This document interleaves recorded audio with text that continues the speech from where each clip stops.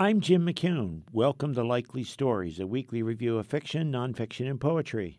Robert Setower is the author of an extraordinary story of a young man who has a number of problems standing in his way. That novel is a whole life, and I found it to be sad but beautifully written. His latest novel is The Field. This, too, is a beautifully written, gripping story of love and death. The story begins. The Voices. The man looked out over the gravestones that lay before him as if strewn about the meadow. The grass was long, and insects were buzzing in the air. On the crumbling cemetery, where elder bushes ran wild, a blackbird was singing.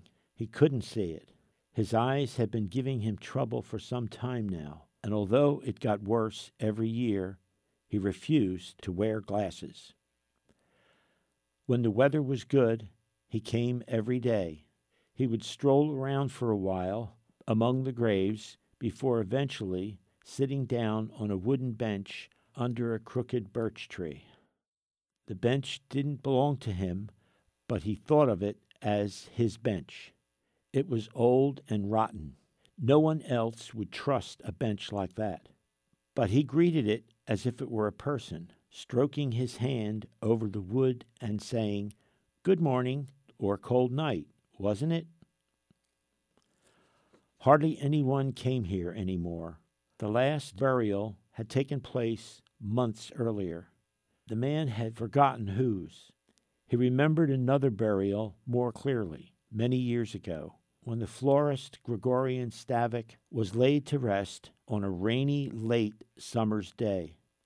Gregorian had lain undiscovered in the storeroom of her flower shop for more than 2 weeks. Dust collected on the cut flowers as they withered on the shop floor.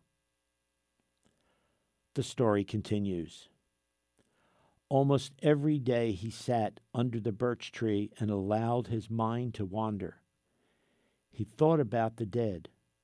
Many who lay here were people he had known personally or had encountered at least once in his life. His mind began to wander further.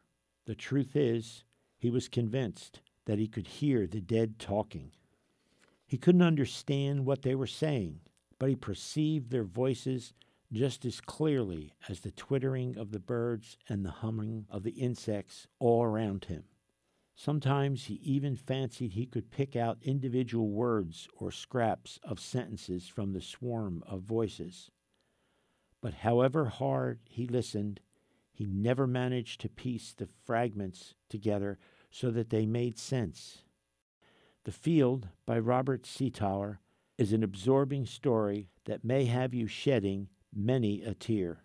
5 stars. Likely Stories is a production of KWBU. I'm Jim McCune.